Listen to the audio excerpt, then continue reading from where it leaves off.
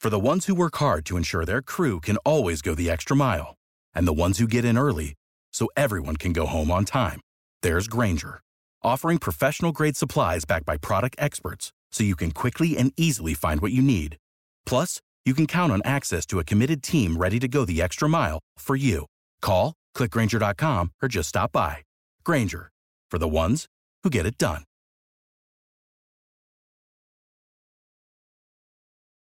Every team, every topic, everywhere. This is Believe. Welcome to The Range on the Believe Network, the #1 podcast network for professionals. I'm Ralph Irvin, and today we are talking to a man who has been a witness, someone who has seen it happen, and then talked with all the particulars about how it all went down. He's a golf journalist, but that may be a distant second to his role as a golf lover. It is a pleasure to be joined by Pete McDaniel here on The Range. Pete, it's great to talk with you. It's been a while. It has been a while. I tell you, gosh, I can't even remember, but several years for sure. I start every interview on The Range the same way. How did golf enter into your world? 11-year-old growing up in Arden, North Carolina, which is a suburb of Asheville, North Carolina, which is probably famous for several people, including Roy Williams, the North Carolina basketball coach. 11 years old, had a brother a few years older than I, and a cousin a couple years older than I, and they started caddying at Biltmore Forest Country Club. And I begged my parents to let me go tag along. And since they were friends of the caddy master, they contacted him, and he said, okay, send him on out. I'll find something for him to do. So I started out shagging. For those of your audience who don't know what a shag boy is, it's a kid, usually a slight kid like myself, who collects golf balls that are hit by a practicing member of a country club. What you do, you have a little shag bag, which is a miniature golf bag full of golf balls, practice balls, and you dump them at the feet of the player. Then you run out on the practice range, and the player hits golf balls to you, and you pick them up and put them in the shag bag, and then you run back to the tee, and you dump them out again, and you run back out in the doggone practice range, and you repeat the process. Now, I got so good at shagging that I could actually catch the balls in the shag bag when he hit wedges or lob wedges. Back in that era, they didn't have lob wedges, they had sand wedges. And so I was always an athlete. So I graduated to carrying a single bag over that hilly golf course that I grew up on, Biltmore Forest Country Club. A couple years later, I was doing a double loop, making about $6 or $7 for 18 holes. So that's how I got started. And once you got a club in your hands, as I understand it, you were quite the competitor. I was pretty good. I never will forget, after caddying for this member at Biltmore Forest Country Club, he had 4 golf clubs, a 9-iron. These were wooden shafted golf clubs. That kind of dates me. A 9-iron, 7-iron, 5-iron, and a 3-iron. And he said, here, you take these and see if you can see what you can do with them. And so I took those clubs home. I lived in the country. Right across the road, Mills Gap Road, was Christ School. And Christ School had a huge cow field, cow pasture. And my brothers and a creek ran through it. And not only did we used to fish in that creek, but we would swim in it too in the summertime. So we took those golf clubs, my brother and cousins, and we made like a little 5-hole golf course. And that's how I learned how to play. Now, just as an addition to that, the creek bank was sandy. And so I learned how to play bunker shots by hitting a 9-iron wide open, lay the face wide open, and hitting that 9-iron off that sandy bank. And to this day, I'm one of the best bunker players that I know. You know, I told that story to Tiger, and he, of course, said BS, but that's okay. Sounds a lot like Seve Ballesteros back in the day. You learn how to use one club and do a lot of different things with it. That's right. That's exactly right. Well, you also had exposure to professionals in the Asheville area that kind of reminded you, yeah, professional golf may not be the route you want to go, though. Exactly. Asheville had the luxury for us young guys of having hosting a Chitlin Circuit event, and the Chitlin Circuit was nothing more than the Black Golf Tour, which was held on the up and down the southeastern seaboard, different states from Alabama, maybe even Louisiana, as far south, all the way up to Virginia. You had these municipal golf courses that hosted these very good players like Chuck Thorpe, Jim Thorpe, Jim Dent, Lee Elder, all of these guys who eventually made it to the PGA Tour. Well, I was probably 13 or 14 and was a pretty good stick. I played high school golf and played a little college golf as well. And I thought I could play. You know, I kind of patterned my swing after Jack Nicklaus. I hit this power fade. Well, it wasn't much of a power fade because I was only about 125, 130 pounds, but that's the shot that I played. And so my mother dropped me off at that golf course. And I never will forget, as we were driving up the driveway to the golf course, I spotted all these cars lined up along the ninth hole. And you had Cadillacs and Lincolns, you know, the hot cars of the day, luxury cars. And behind the ninth green was a makeshift practice tee. And they would, because the course didn't have practice range, it was the Asheville Municipal Golf Course. And on that tee box, that makeshift tee box, were about 10 or 12 very colorfully clad golfers who looked like me. And I tell you, they were hitting these little tight draws, you know, every one of them. You know, my mother let me out and I stood behind them, and I'm just in awe of these guys who were dressed to the doggone nines, and they hit these doggone little tight draws. And I looked at those shots and I said, you know what, my little game isn't going to be good enough to compete against guys like this. So I decided at that time, you know, I'll continue to caddy and I'll continue to try to write, and that might be a better profession than to try to play professional golf. And that is what changed my course that particular day. What was your first job in journalism? I graduated from UNC Asheville on a Saturday, got a call from the editor of the hometown newspaper, the Asheville Citizen-Times, offering me a job. And I started out, believe it or not, writing obituaries. That was how I learned newspapering. Graduated from that after a couple of months and went to the sports department at the Asheville Citizen and worked under a guy named Larry Pope, who was the editor, and he gave me some really nice assignments. One of them was to interview Joe Louis, the great fighter. By that time, Joe Louis was refereeing wrestling matches. So he came to town, and so I went over to the Civic Center and interviewed him. And when I shook his hand, the most memorable thing about the interview, I was totally in awe. But my hand, which isn't really small, but it was nowhere near as big as his. It was like putting my hand in a baseball mitt, you know, a catcher's mitt. That's how big this man's hands were. And surprisingly, they were soft as cotton. And that's what I remember about Joe Louis. But that's how I got started as a journalist. And that was in 1974. That's how long I've been at this stuff.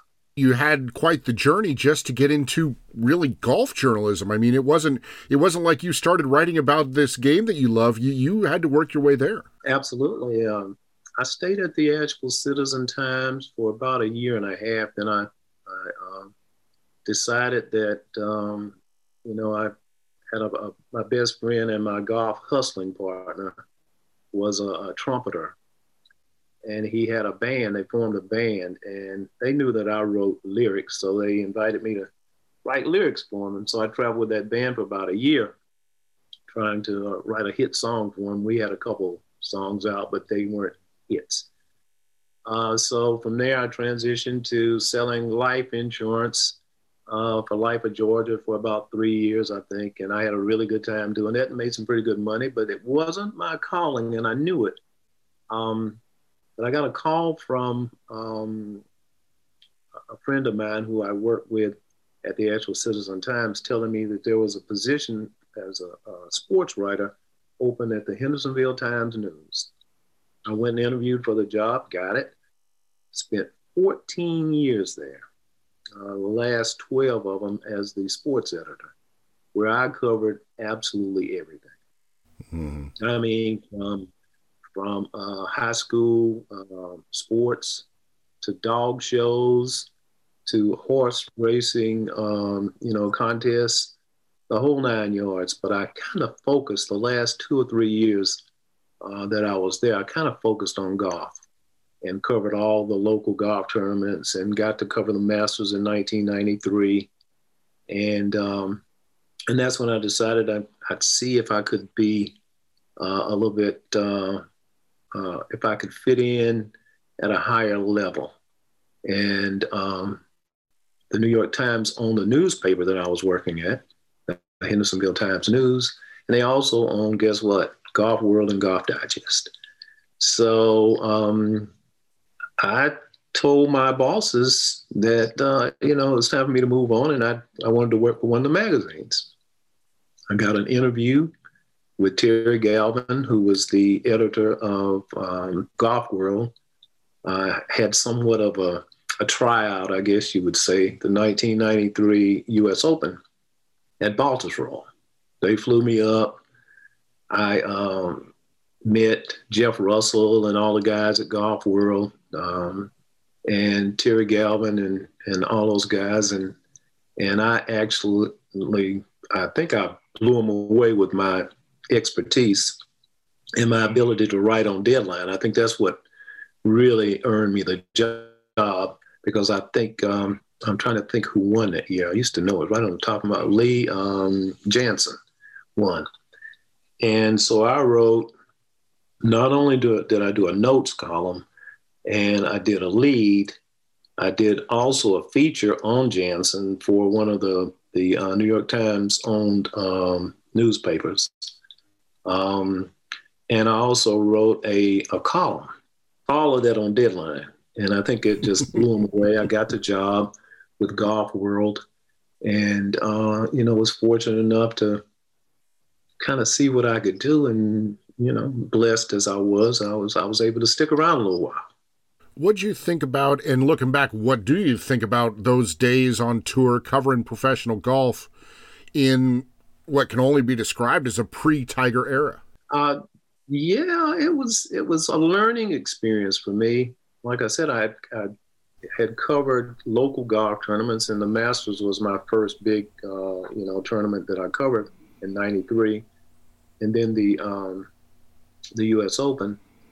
But I started out actually covering the LPGA and colleges, and I had a TV column as well at Golf World.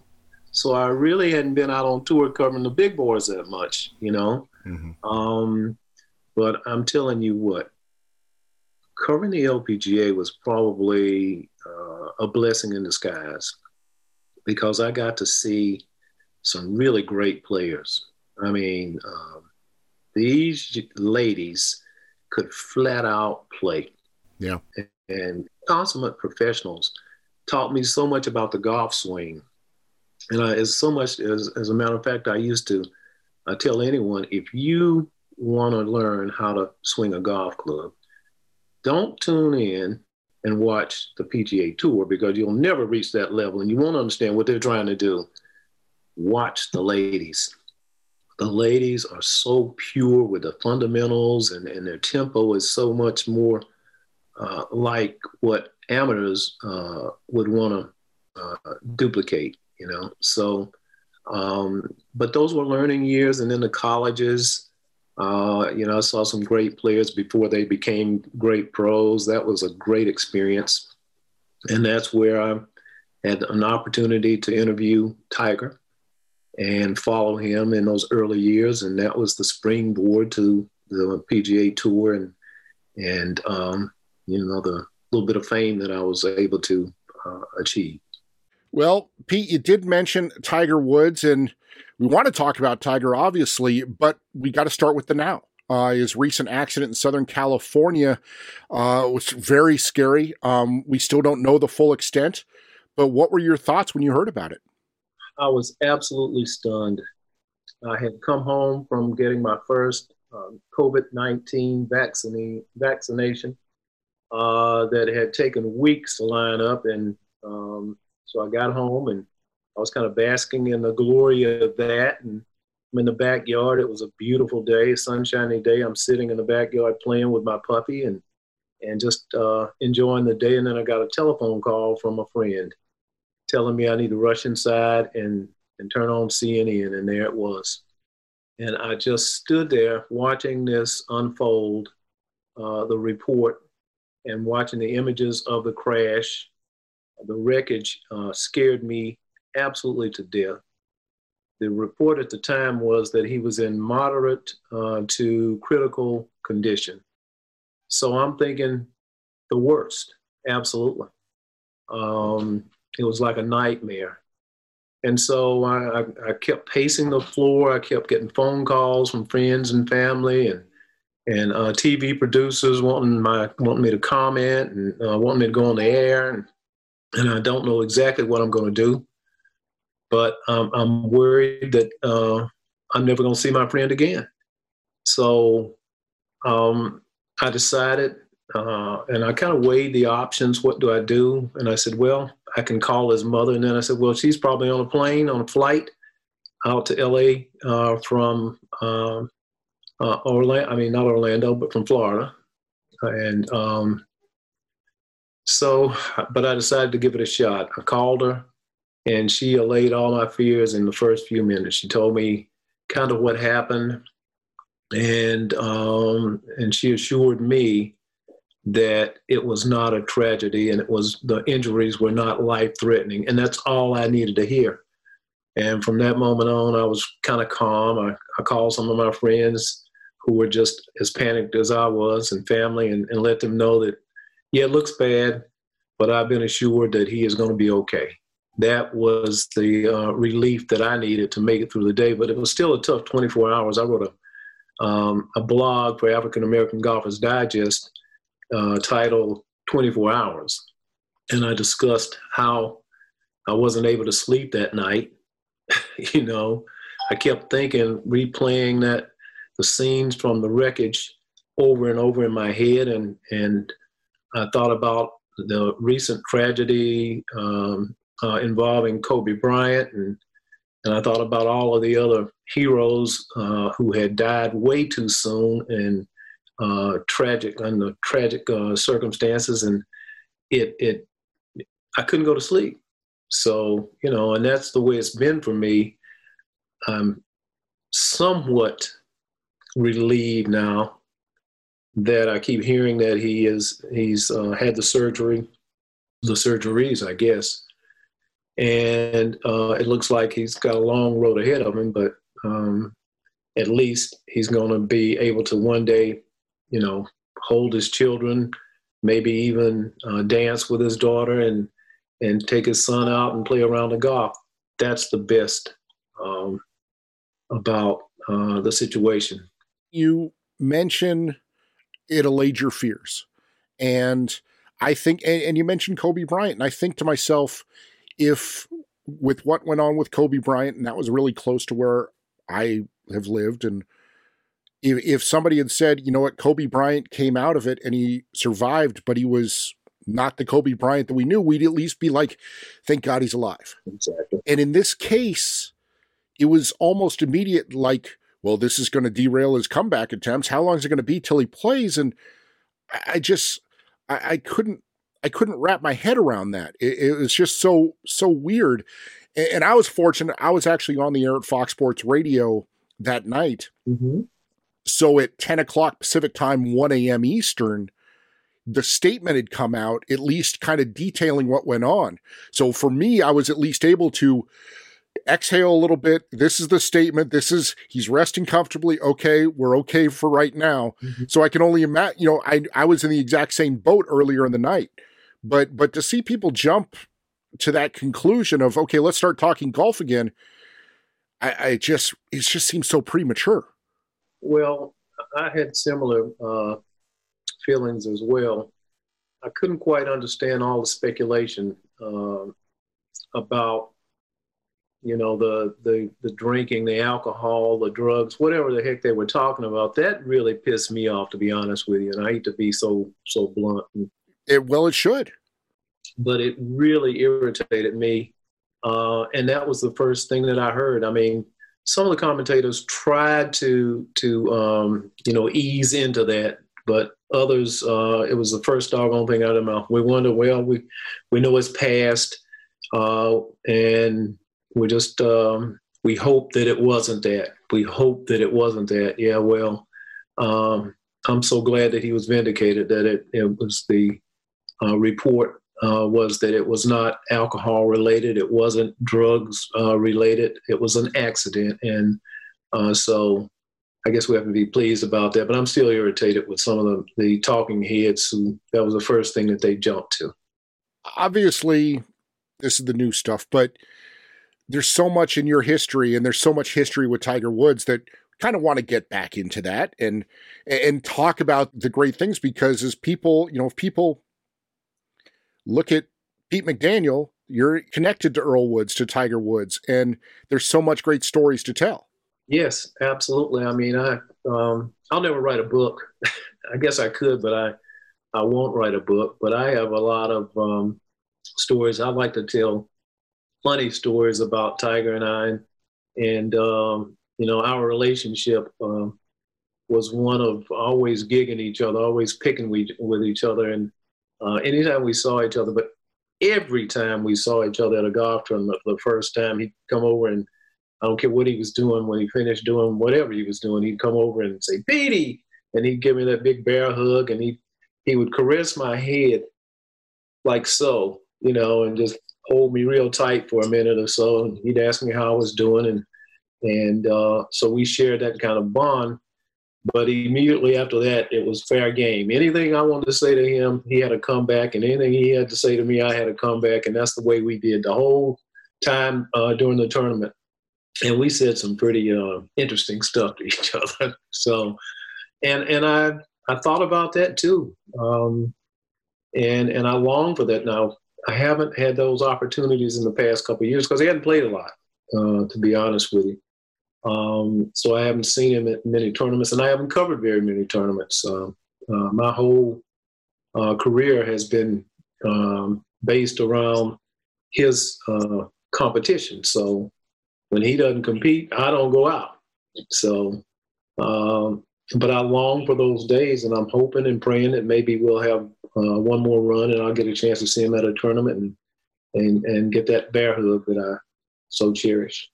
Anyone who looks up Pete McDaniel when you Google search is going to probably come up with Earl or Tiger Woods within the first sentence of whatever they find. For good reason. You partnered with both on books. When you think back on Tiger, on talking with Earl and writing books with them, is there something in particular that just jumps out at you as this is my biggest memory? God, I have so many. The one thing I'll say about Earl first, because that's how I got to Tiger. Everything came through Earl. A lot of my success was initiated through my relationship with Earl. And a quick story about that. In 1994, Tiger was coming off his first U.S. Amateur Championship. Mm-hmm. And starting his his freshman year at Stanford. And Golf World magazine was naming him their Man of the Year. And through the foresight of the editors at Golf World, they decided to send me out to Stanford to interview Tiger and write this cover piece. I'd never written a cover piece before. It was huge for me. So that's how I got introduced to Tiger. So I arrived at Stanford Golf Course that morning, and Tiger meets me. He's prompt. He's right on time, and he comes in wearing a polo shirt and some shorts, and he goes into the snack bar there, and he orders a stack of waffles or pancakes. I forget which one. I've told the story 5 different times in 5 different ways. I think might have been waffles, but the stack of waffles was about so high, and a couple glasses, huge glasses of orange juice. And I have prepared this list of questions.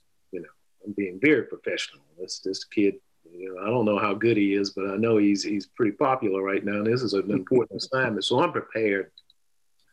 And I started asking him these questions, and he's whooping down these pancakes and drinking this orange juice. And he hadn't looked up from his plate yet. And I get about 4 questions in, and he's answered me with one word answers. Yes, no. And then he'd say, what do you mean by that? And so I'd have to explain that, and then we'd get back to the questions. And then finally, I think it was about on the 5th question. I mean, I'm looking at my notes, and I got absolutely nothing. And he kind of looks up at me and says, he kind of smiles, and he gives me this very insightful answer to whatever question, as if to say, okay, I've kind of peeped you now, and you look like you're okay, so I'll give you something that you can go back and write a story on. So we finished the interview, and we go down to the practice range, and he starts hitting these shots, I guess trying to impress me. He's hitting these low hooks and high fades and stuff like that. And I'm saying to myself, oh, gosh, this kid is trying to prove to me that he's all this, and I'm saying to myself, look, I've seen Lee Trevino, big fan of Lee's, and Gary Player and Jack Nicklaus and all these guys. And plus I've seen, Chuck Thorpe and Jim Dent and all these guys hit balls, and he can't impress me. Well, long story shorter, I should say. I go back to Connecticut, and I write the piece, and Earl likes it and calls me and tells me how much he likes it. And he says, Pete, how busy are you? And I said, well, Earl, I'm covering the LPGA. I'm covering colleges. I've got a TV column. I said, ask him why.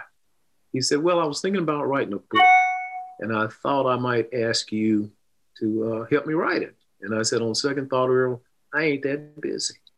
And so we went to work on training on Tiger, and the rest is history. That sticks out in my mind, but that was not only my introduction to Tiger, but to Earl as well.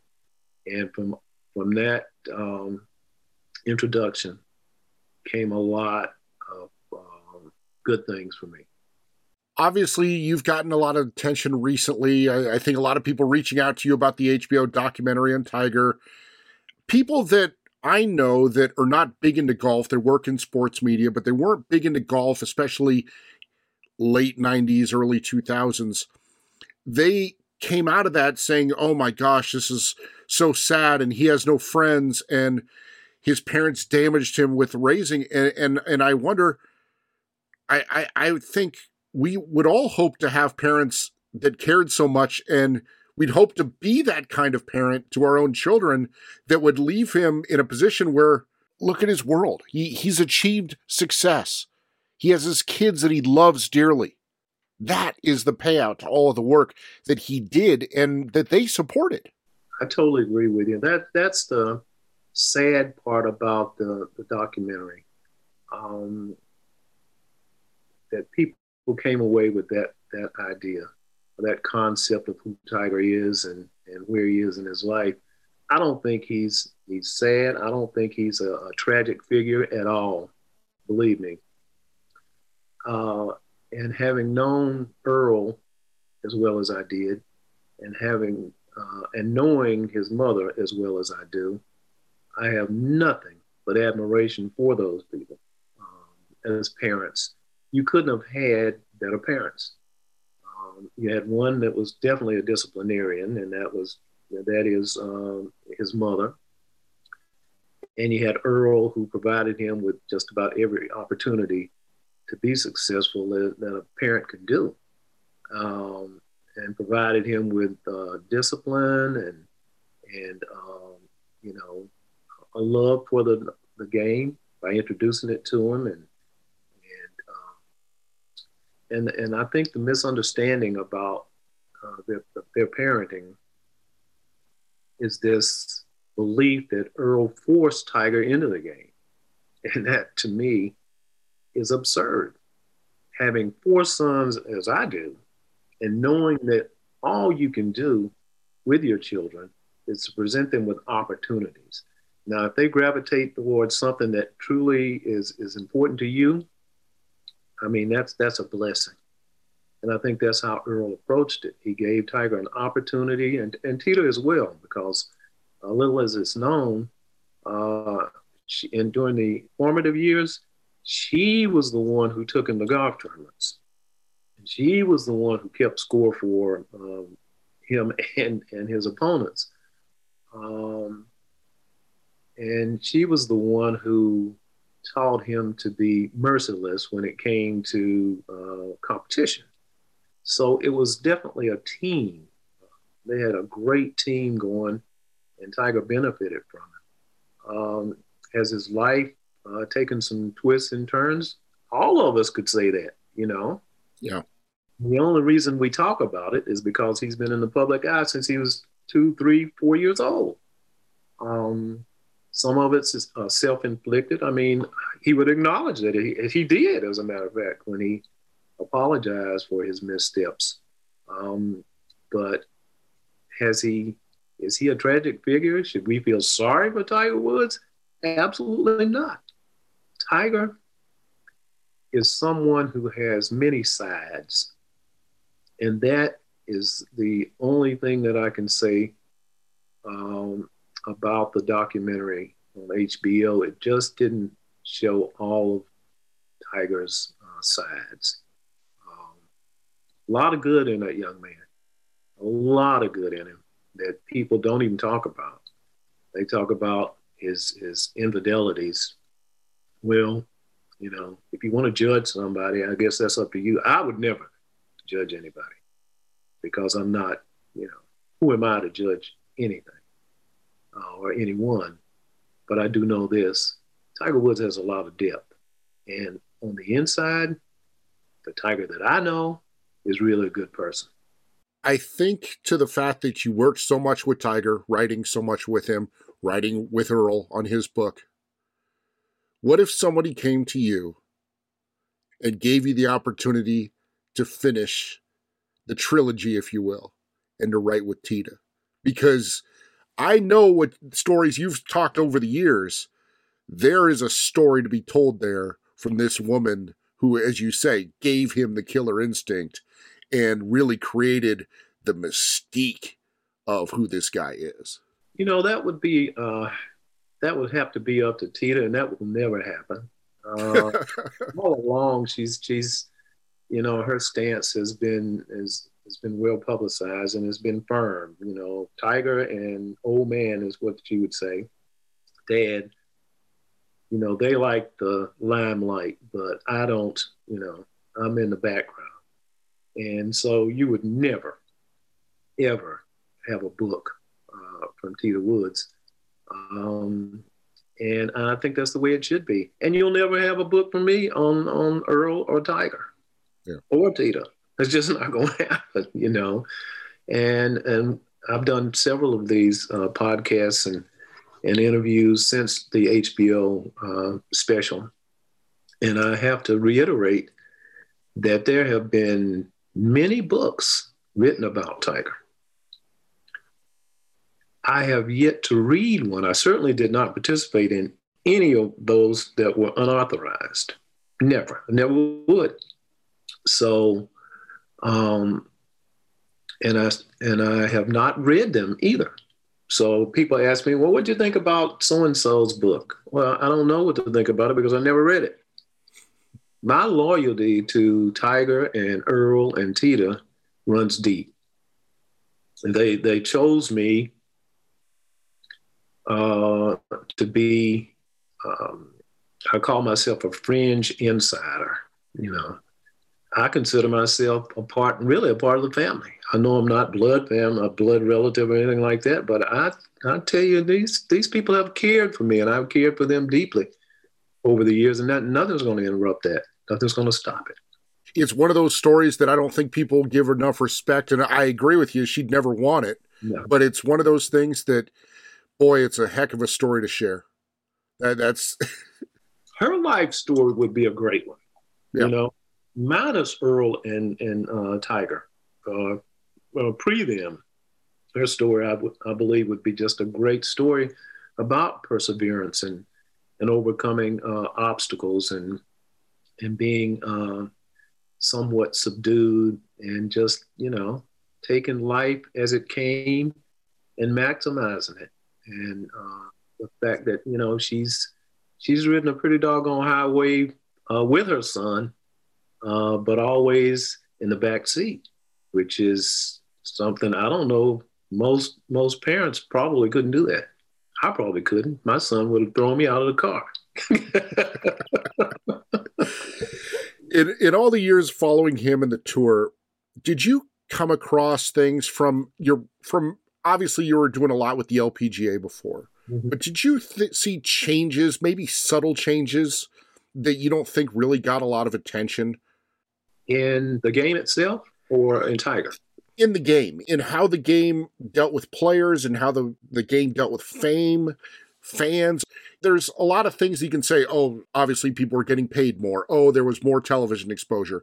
But I know that there are things out there that we don't even necessarily pick up on that you only get when you're working regularly in a media room, on tour, etc. Oh, boy. I think this attitude that professional golfers are golfers of privilege. I don't think that was there when I first started covering professional golf. I think there was a lot of humility.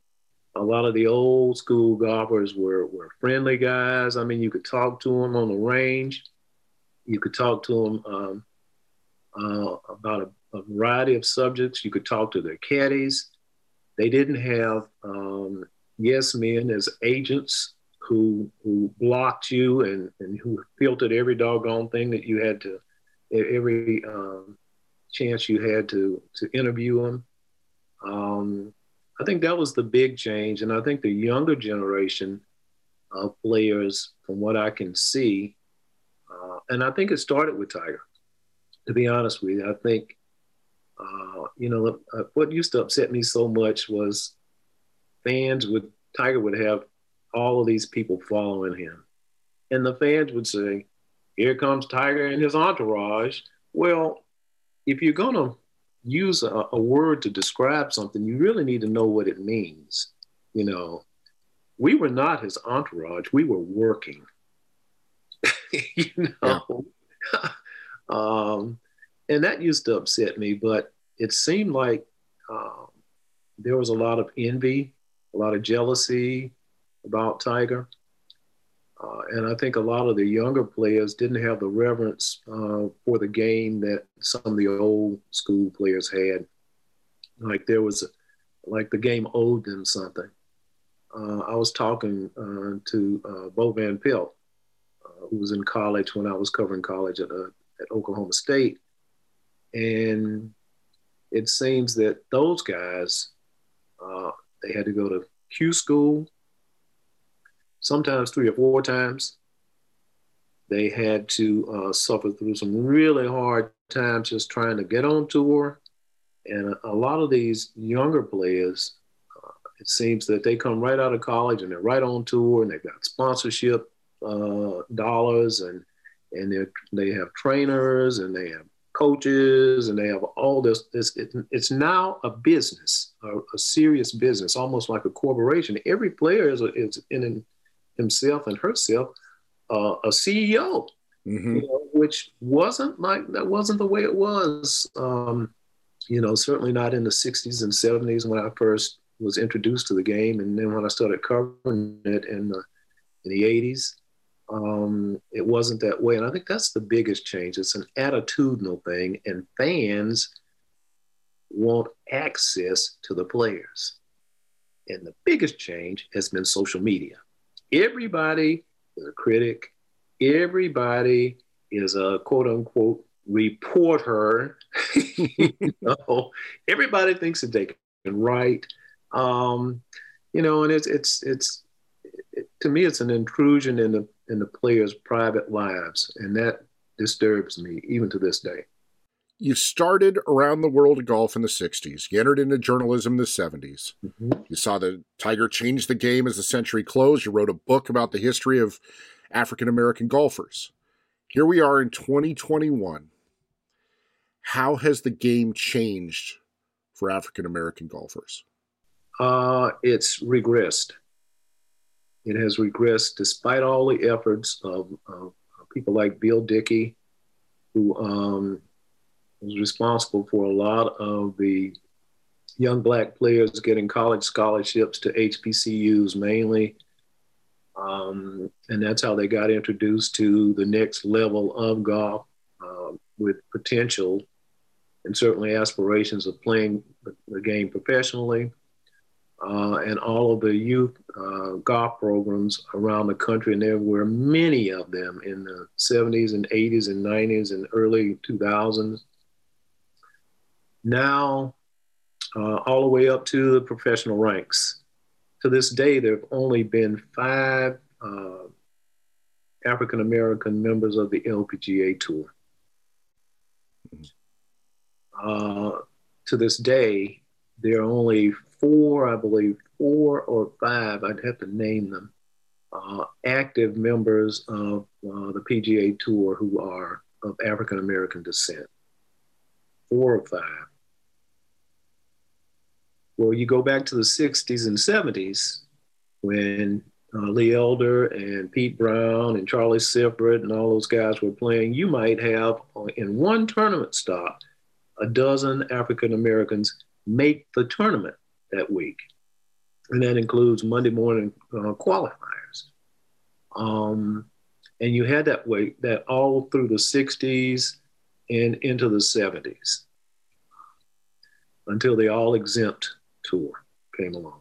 And then that is really what changed it for African Americans and other minorities, as a matter of fact. The game is more international now, and that's good. I applaud that. I love to see, the Europeans come over and play, and the Asians, and I love the diversity that's on tour. I just wish that African Americans represented a larger share of the limelight, had more opportunities to compete.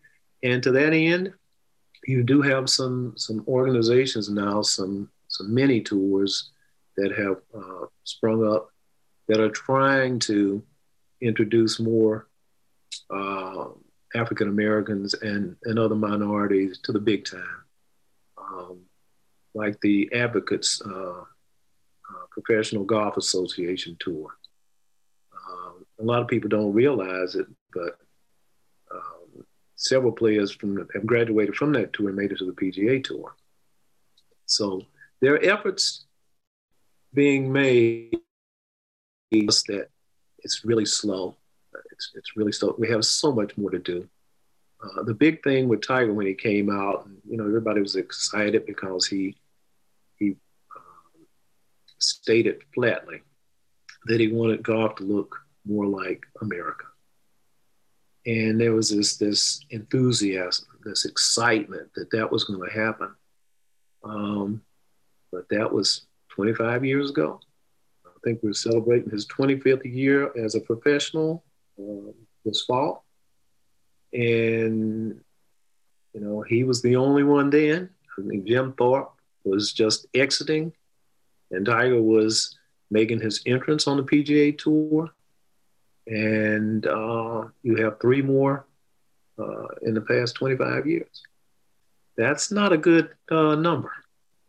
I thought about it for a while, and I came up with something that I thought was unique and unusual when I was looking for an explanation. And it actually comes from the movie Caddyshack. Okay. Where the caddy master says, do you all want to be replaced by golf carts? And to that end, that killed off a lot of caddying in this country.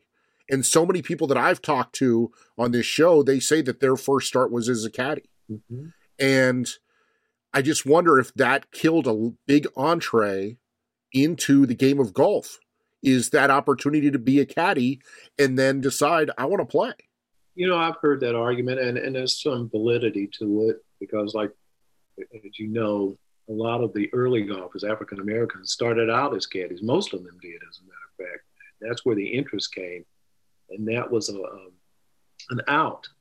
They saw it as an opportunity to improve their status, their living status. And to some, it was. A lot of them, made it to the PGA Tour, but most of them didn't.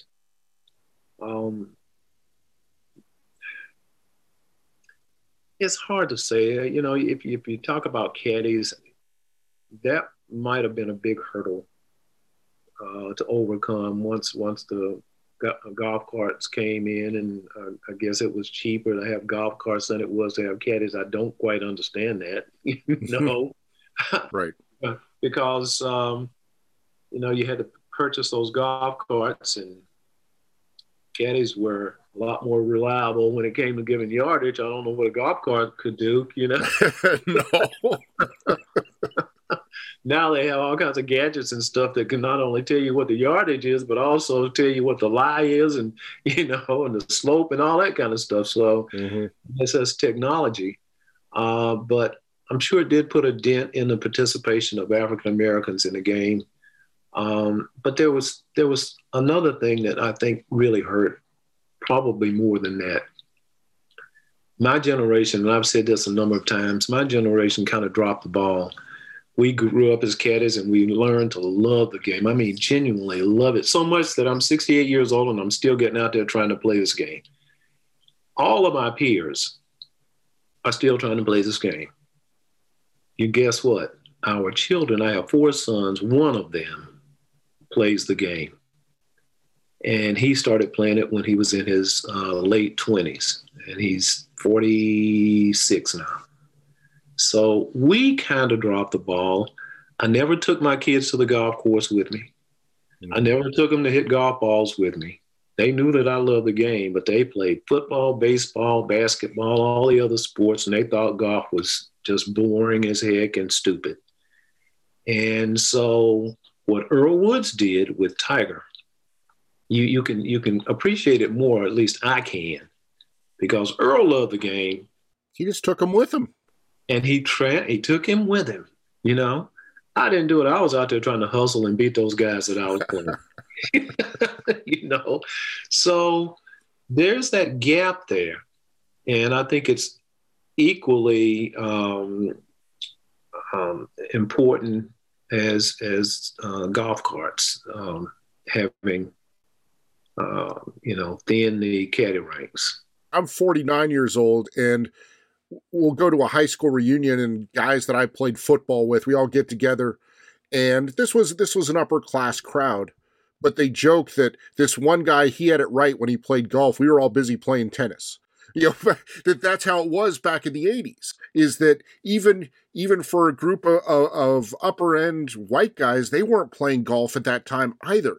So it was a generational thing where it's come back in some sectors. It hasn't come back in others. And hopefully it just keeps growing, because everybody's welcoming golf, and as you say, it's a game you can play for the rest of your life. Absolutely. And it's a perfect game for someone who's truly a competitor. It teaches you the best thing that came from loving golf for me. I was an athlete. I played basketball, football, baseball. I hustled pool. I did all these doggone things, but it taught me discipline, self-discipline, because and you need that as a competitor. You have to know when to pounce and when to back off. And golf will teach you that. Pounce at the wrong time. Be aggressive at the wrong. Take a risk when you really don't need to. If you don't believe me, the biggest risk taker in the game, in the history of the game, is probably Phil Mickelson. Had Phil not been such a risk taker, he might have 4 or 5 more major championships today. You have to have that self-discipline, and you can't think you're Superman because you're never going to beat the game. You just cannot beat it. You might get up on it today, got around tomorrow. It beats you to death tomorrow. And you wonder what happened. What happened to my game? Why couldn't I take it from yesterday to today? In the documentary Muni, which I'm so proud of, my good friend Paul Bonesteel produced that. Mr. Baxter. It ended with him saying how he would take what he learned today and try to apply it tomorrow when he came out. But he said just as likely he will show up tomorrow and have the same game that he had today. Okay. And that's golf. That's but that's life. It's a microcosm. Earl wrote it in Training a Tiger, that golf is a microcosm of life. And it's so true. It teaches you so much about how to make it from one day to the next day, how to set goals, how to be regimented in your goals, and keep your eye on the prize. I mean, there's so much to the game. So I know that's a long-winded answer, and I apologize. No, I don't apologize. That's who I am. I talk a lot. That's what we're here for. That's why I wanted to talk to you, is because you give long-winded answers. How is your game? My game sucks, to be honest with you. I had spine surgery. This is my. Wow, you really do like Tiger. Yeah. I have a built-in excuse for my game sucking. It was sucking before the spine surgery, but it really is bad now. In 2018, November, I'd been experiencing some numbness in my right arm, and it went down into my leg, and I was really getting kind of scared. And come to find out, I had a pinched nerve. I thought I had a pinched nerve, and I thought that was it. Well, after being examined by a neurologist, I discovered that I had about an inch gap in my spine, in my cervical area. Wow. Where the spinal cord had totally disappeared. It was flattened, so flat you couldn't even see it. And that was causing all my problems. So I had the surgery, the same surgery Tiger had on his lower back, I had on my upper back. And it took me, I guess, a year before I started feeling halfway normal. But I've lost so much power, So now these guys, these younger guys, they won't let me play from the white tees because they say I'm Pete McDaniel, and they just revel in an opportunity to beat me. I still hold my own with them, but it's with a real sucky game that I beat them. That tells you how bad they are. So to answer your question, the game, I don't think it's ever going to get any better either. And yet you still go out and play. I still go out and play. I've got a Tuesday group. And, we play all around the area, various golf courses, and we have so much fun talking trash. And, the one thing I can still do, though, I've got a belly length putter that I use the claw on. And let me tell you something. When I get in position to make a putt, my guys pretty much walk off the green. They're so scared. I'm going to knock it in. I can roll the rock now. I can do that. I can't do much else, but I can roll the rock.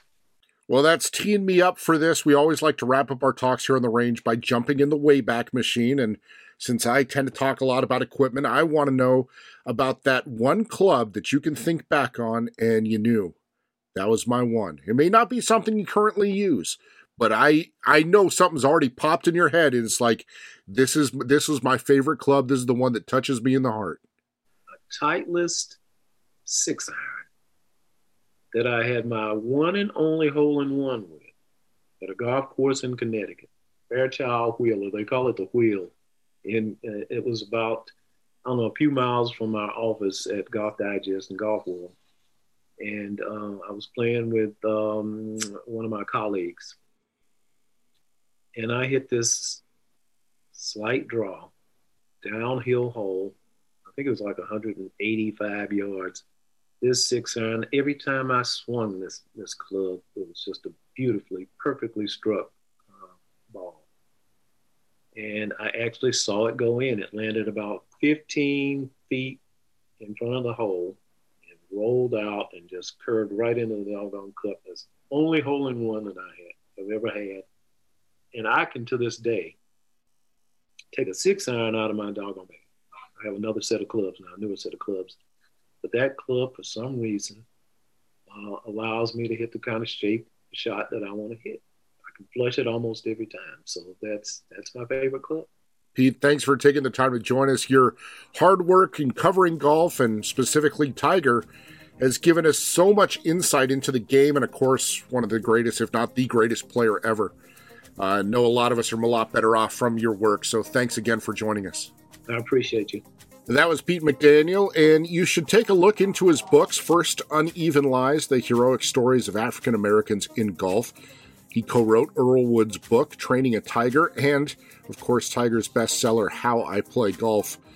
He worked with Tiger on countless instructional articles as well. We only got a small taste of the stories that he has accumulated over the years, but it was good to have a nice, well-rounded talk with him. That was fun.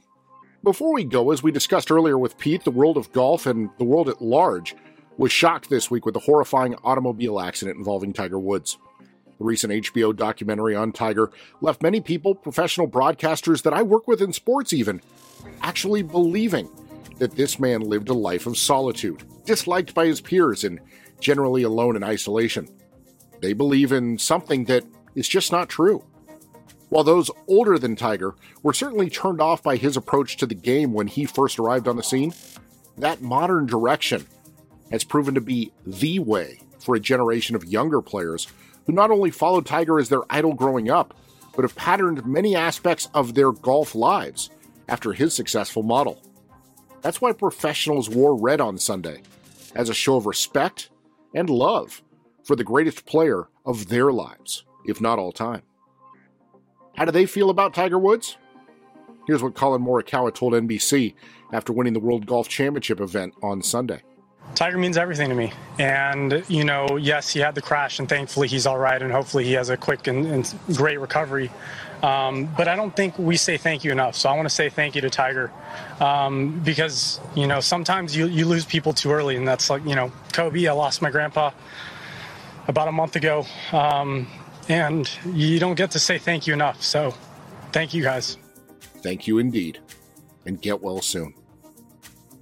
There is plenty of new gear available for 2021, and the best place to get deep inside looks at it all is the Golf Spotlight. We're dropping new features all the time, looking at clubs, accessories, footwear, and more.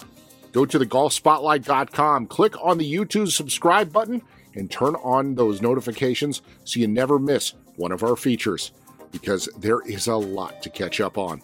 Stay up to date on the range by following us on Instagram at The Golf Spotlight.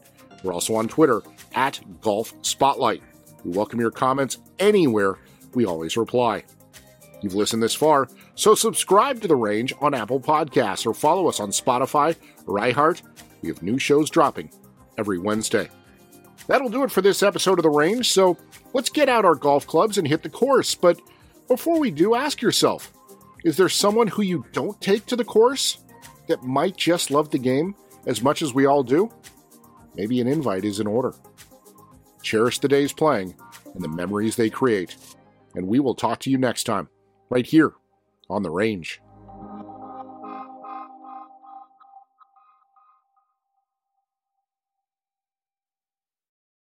For the ones who work hard to ensure their crew can always go the extra mile, and the ones who get in early so everyone can go home on time, there's Grainger, offering professional-grade supplies backed by product experts so you can quickly and easily find what you need.